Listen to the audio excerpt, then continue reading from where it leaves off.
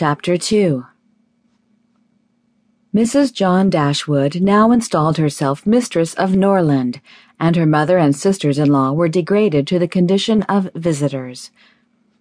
As such, however, they were treated by her with quiet civility, and by her husband with as much kindness as he could feel towards anybody beyond himself, his wife, and their child. He really pressed them, with some earnestness, to consider Norland as their home, and as no plan appeared so eligible to Mrs. Dashwood as remaining there till she could accommodate herself with a house in the neighbourhood, his invitation was accepted. A continuance in a place where everything reminded her of former delight was exactly what suited her mind.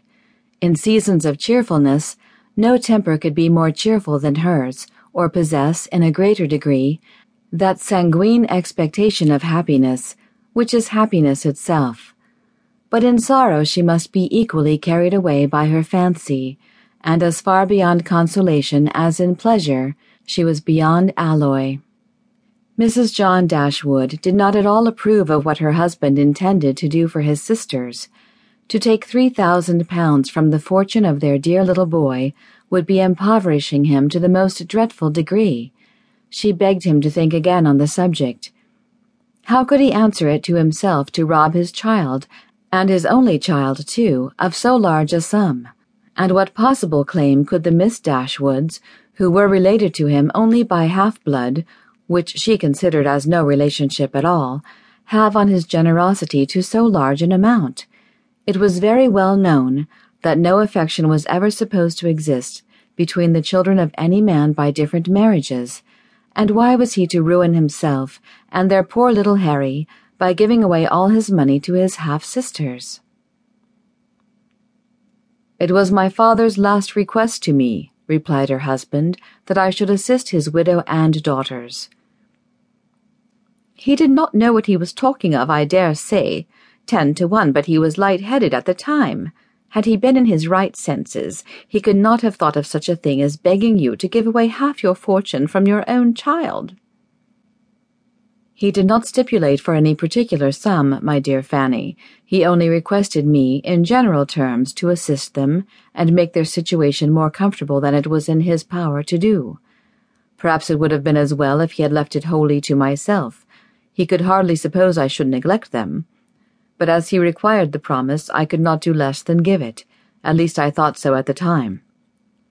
The promise, therefore, was given and must be performed. Something must be done for them whenever they leave Norland and settle in a new home." "Well, then let something be done for them, but that something need not be £3,000. Consider," she added, "that when the money is once parted with, it never can return.